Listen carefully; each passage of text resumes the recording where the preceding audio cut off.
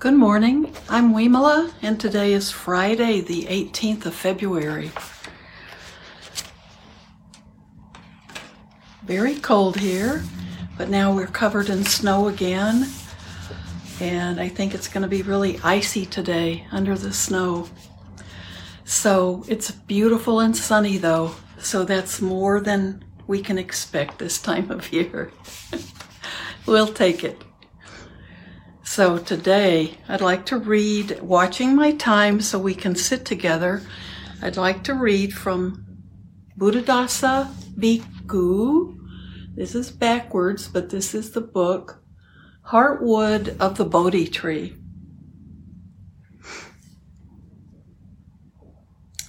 Let's see, Jack Kornfield says, and he did write a foreword to this book, and it's really a lovely piece.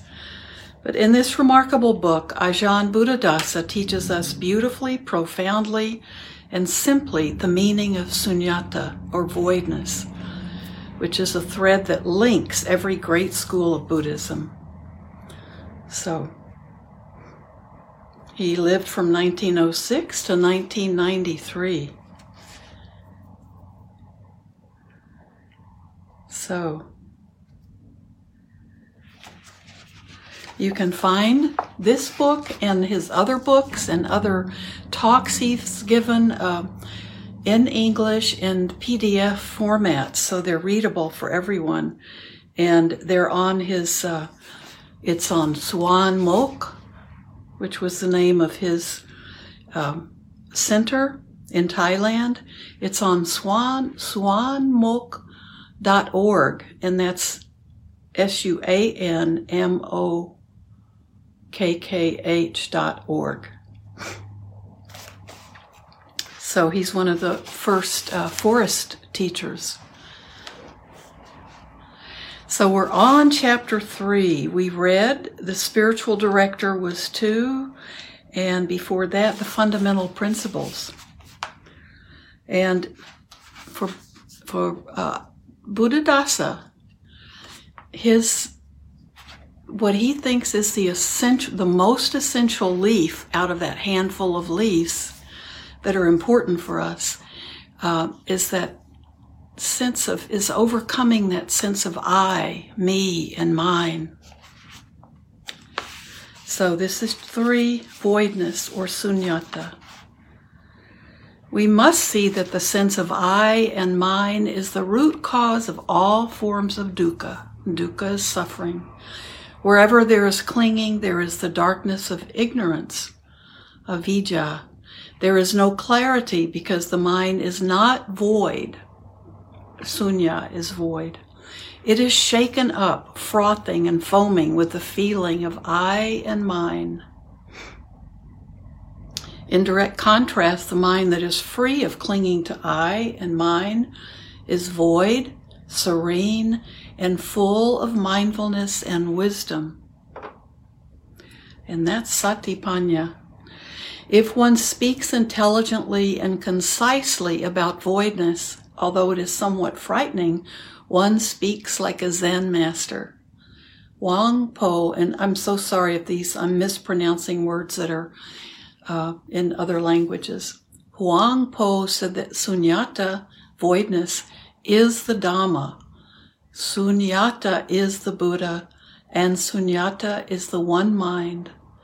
Confusion, the absence of sunyata, is not the Dhamma, is not the Buddha, and is not one mind.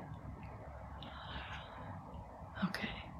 It is a new concoction. There are these 2 diametrically opposed things that arise. Voidness, which is the sunyata, and confusion. It's one or the other, right? Once we have understood them, we will understand the Dhamma easily. We must firmly grasp the fact that there are 2 kinds of experience. On the one hand, that of I and mine, and on the other, that of mindfulness and wisdom. We also must see that the 2 are totally antagonistic. Only one can be present at a time. If one enters the mind, the other springs out. If the mind is rife with I and mine, Satipanya cannot enter. If there is mindfulness and wisdom, the I and mine disappear. Freedom from I and mine is Satipanya. Right now, you who are concentrating on this teaching are void. You are not concocting the feeling of I and mine. You are attending, and you have mindfulness and wisdom. The feeling of I and mine cannot enter. But if on another occasion something impinges and gives rise to the feeling of I and mine, the voidness or Satipanya you feel now will disappear. If we are void of egoism, there is no experience of I and mine. We have the mindfulness and wisdom that can extinguish dukkha and is the cure for the spiritual disease. At that moment, the disease cannot be born, and the disease that has already arisen will disappear as if picked up and thrown away. At that moment, the mind will be completely filled with Dhamma. This demonstrates that voidness is Satipanya, voidness is the Dhamma, voidness is the Buddha, because in that moment of being void of I and mine, there will be present every desirable quality in all of the Buddhist scriptures. Okay, let some of that just soak in. All virtue and voidness. To put it simply, in a moment of voidness, all the virtues are present. There is perfect mindfulness and self-awareness, sati sampajana, perfect sense of shame about doing evil, hiri, perfect fear of doing evil, ottappa, perfect patience and endurance, khanti, perfect gentleness, saracha, perfect gratitude, katanya katavedi, and perfect honesty, satya. And in voidness, there is the knowledge and vision according to reality that is the cause for the fruition of the path and the attainment of nibbana. I've come down to basics, saying that there must be mindfulness and self-awareness, shame about doing evil, fear of doing evil, patience, gentleness, gratitude, and honesty, because these are also Dhamma. They too can be a refuge for the world, even with hiri and ottappa alone, and that's the shame about doing evil and the fear of doing evil. Even with hiri and ottappa alone, the aversion and shame towards doing evil and the fear of doing evil, the world would be tranquil with lasting peace. Nowadays, there seem to be many callous people who have no sense of fear or shame with regard to doing evil. Being that way, they are able to do improper things and insist on doing them continually. Even when they see that their actions will create disaster for the whole world, they still persist. And so the world is being destroyed because it lacks even this small virtue. Or we may take an even humbler view, that of gratitude. With just this one virtue, the world could be at peace. We must recognize that every person in the world is the benefactor of everyone else. Never mind people, even cats and dogs are benefactors of humanity. Even sparrows are. If we are aware of our debt of gratitude to these things, we will be unable to act in any way that harms or oppresses them. With the power of this single virtue of gratitude, we can help the world. That really resonates with dealing with climate change and what we're doing to destroy the world on a minute-by-minute basis. It follows that those things that take the name of virtue, if they are real virtues, have an identical nature. Every one of them has the power to help the world. But if virtues are false, they become obstructive, a disordered mass of contradictions. When there is true virtue, one that is void of I and mine, all of the Dhammas and all of the Buddhas can be found in it. All things are present within that one mind, which is the true mind, the mind in its true state. On the other hand, the mind that is feverishly proliferating with I and mine is without virtue. In those moments, there is no mindfulness or self-awareness. The mind is in a rash, hasty state. There is no forethought and consideration, no restraint. There is ahiti and anuttappa, shamelessness, and no fear of doing evil. So those are the opposites of the fear of doing evil and doing evil, or the shame of doing evil and the fear of doing evil. Ahiti and anattappa. I'm not getting that pronunciation right. That's shamelessness. That's the no fear of doing evil. Ahiti is shamelessness. One is callous regarding evil actions, and one is without gratitude. The mind is so enveloped in darkness that one can do things that destroy the world. There's no use of talking about the clear knowledge and vision of impermanence, unsatisfactoriness, and selflessness. All wholesome qualities are incomprehensible to a mind in such a lowly state. That's important. There's no use talking about the clear knowledge and vision of impermanence, unsatisfactoriness, and selflessness. All of these qualities are incomprehensible to that mind in the lowly state. Thus, we must be aware of these two kinds of minds, void of I and not void of I. We refer to the former as void and the latter as disturbed or busy. I'm going to read one more page because it will leave us on a more of a positive note. A mind undisturbed. Here your common sense may say that nobody likes being disturbed. Everyone likes to be void in one way or another. Some people like the lazy voidness of not having to work. Everyone likes to be void of the annoyance of having noisy children bothering them. However, these types of voidness are external. They are not true voidness. Inner voidness, sunyata, means to be truly normal and natural, to have a mind that is not scattered and confused. Anyone who experiences this really appreciates it. If voidness develops to its greatest degree, which is to be absolutely void of egoism, then it is nibbana. The disturbed mind is just the opposite. It is disturbed in every way, physically, mentally, and spiritually. It is totally confused, without the slightest peace or happiness. In sunyata is Dhamma, is Buddha, is the mind's original nature. In busyness there is no Dhamma and no Buddha. No matter how many times we shout and holler to the Buddha, I go for refuge.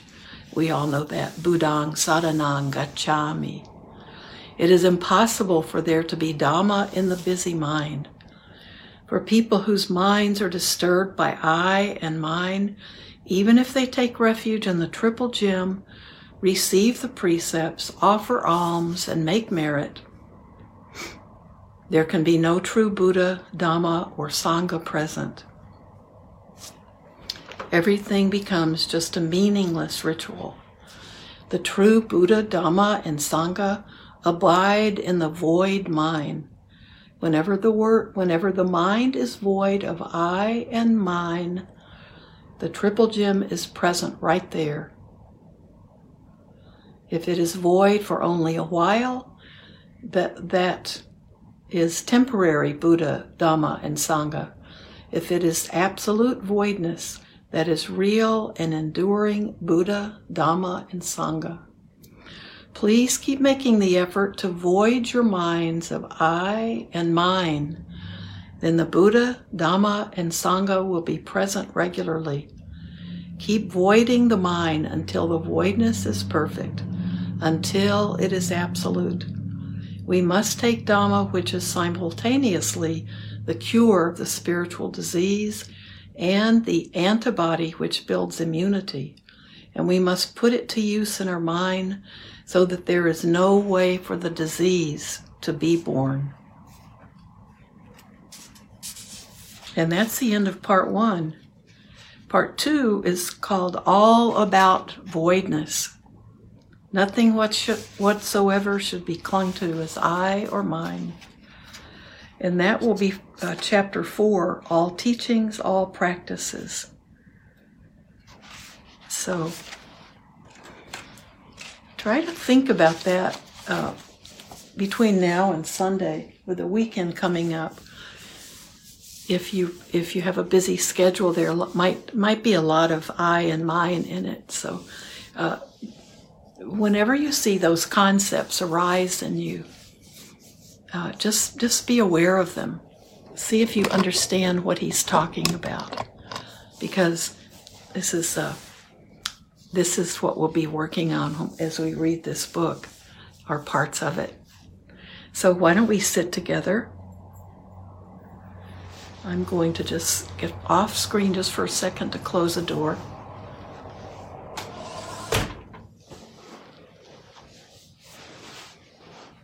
I wanted a little cold air to come inside, and it got to be a little bit too much cold air.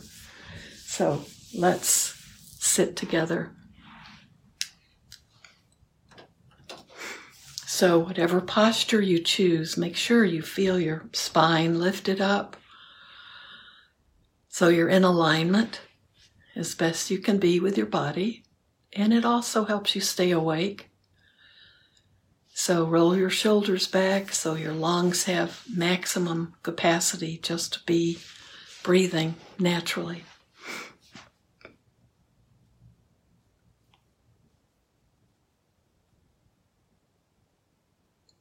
So in our practice, we usually close our eyes.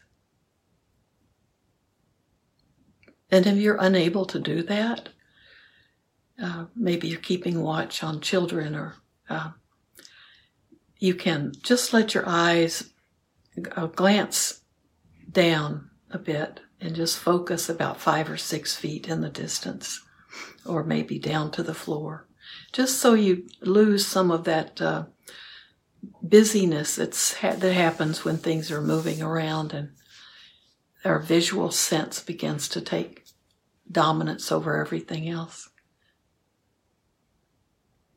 Of course, when you're doing walking meditation, that's one of the purposes, is to keep your eyes open.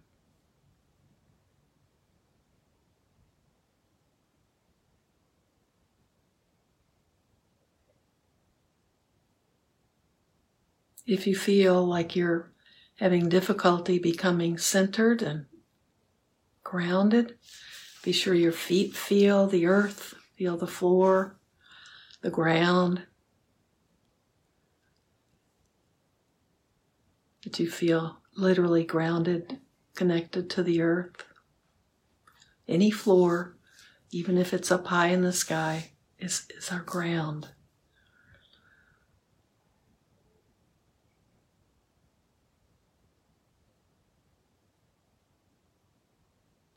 And 1 or 2 deep breaths to begin might help you also settle down.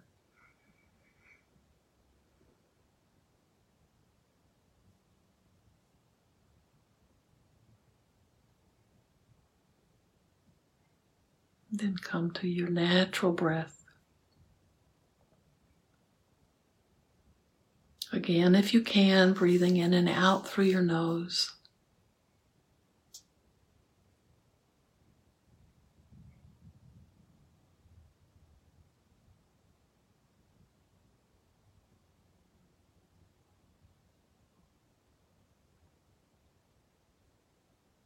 We're practicing mindfulness, so we stay with our breath.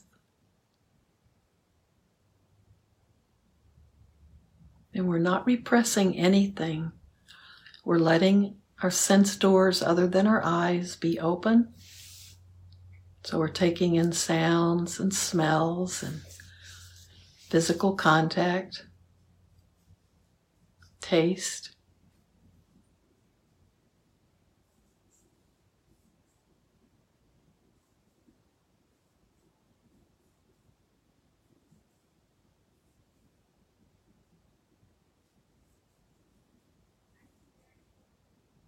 But allow yourself to be in the midst of all of this without getting caught up in mental discussions about everything. Stories, we call them, these are our stories. Some are just our habitual way we see things, our perceptions. Some we're trying to identify something we hear or make contact with. Just be aware of each breath and see if you can just focus on the breath and let everything else just be going on around you. That includes your thoughts that arise. Let them arise and then let them go. No need to hang on to them. No need to cling to anything.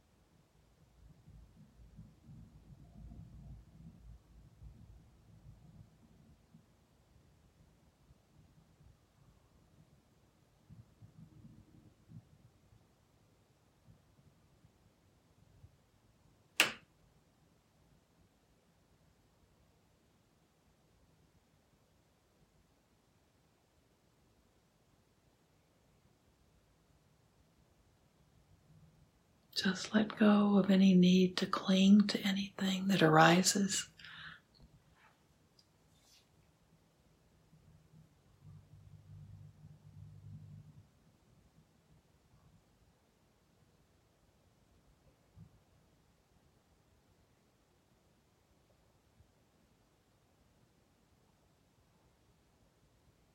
The nature of all things are to arise.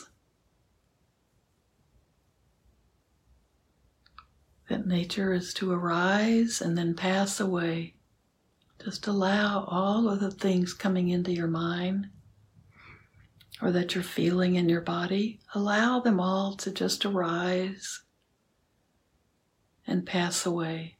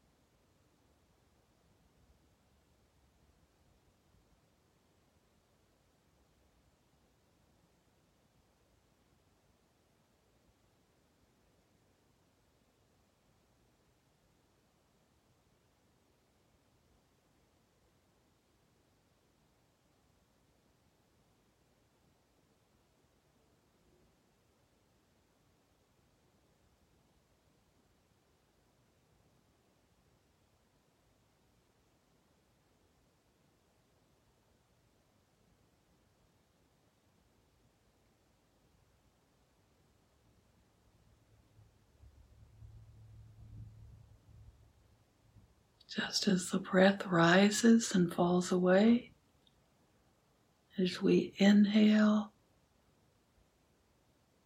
and exhale, just allow everything else to do the same.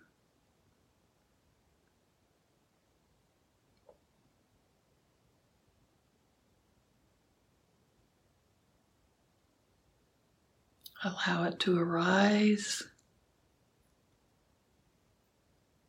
and then notice how it falls away if we don't grab at it.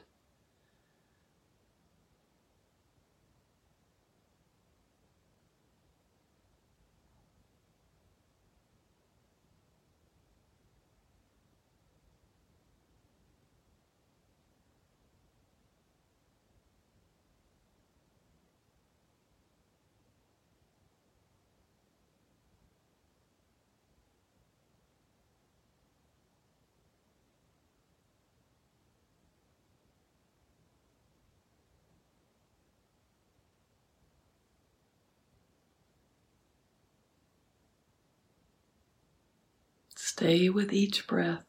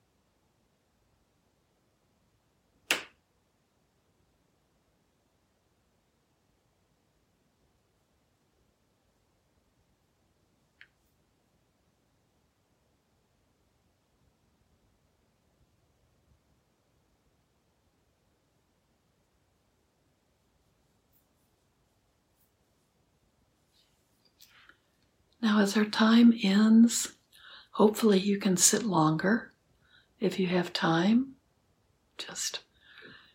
Then you might want to sit and just think about what I read today and how you understand this concept so far of sunyata, of voidness. And voidness is empty of I and mine. So that voidness is when everything is settled and calm and just pure, clean, silence, openness, no ego. If we remove that I and mine, then we have that space. Just think about that and see how that resonates with you. And when we continue to read, there'll be more understanding. So if it's not making sense, or if you think, wait a minute, I don't think I agree with that, well, that's okay. We'll keep reading about it and let it enter your practice and just some of your thinking time. Okay, may everything we do and say and think today be done not only for ourselves, but for all sentient beings everywhere throughout the universe. All beings everywhere.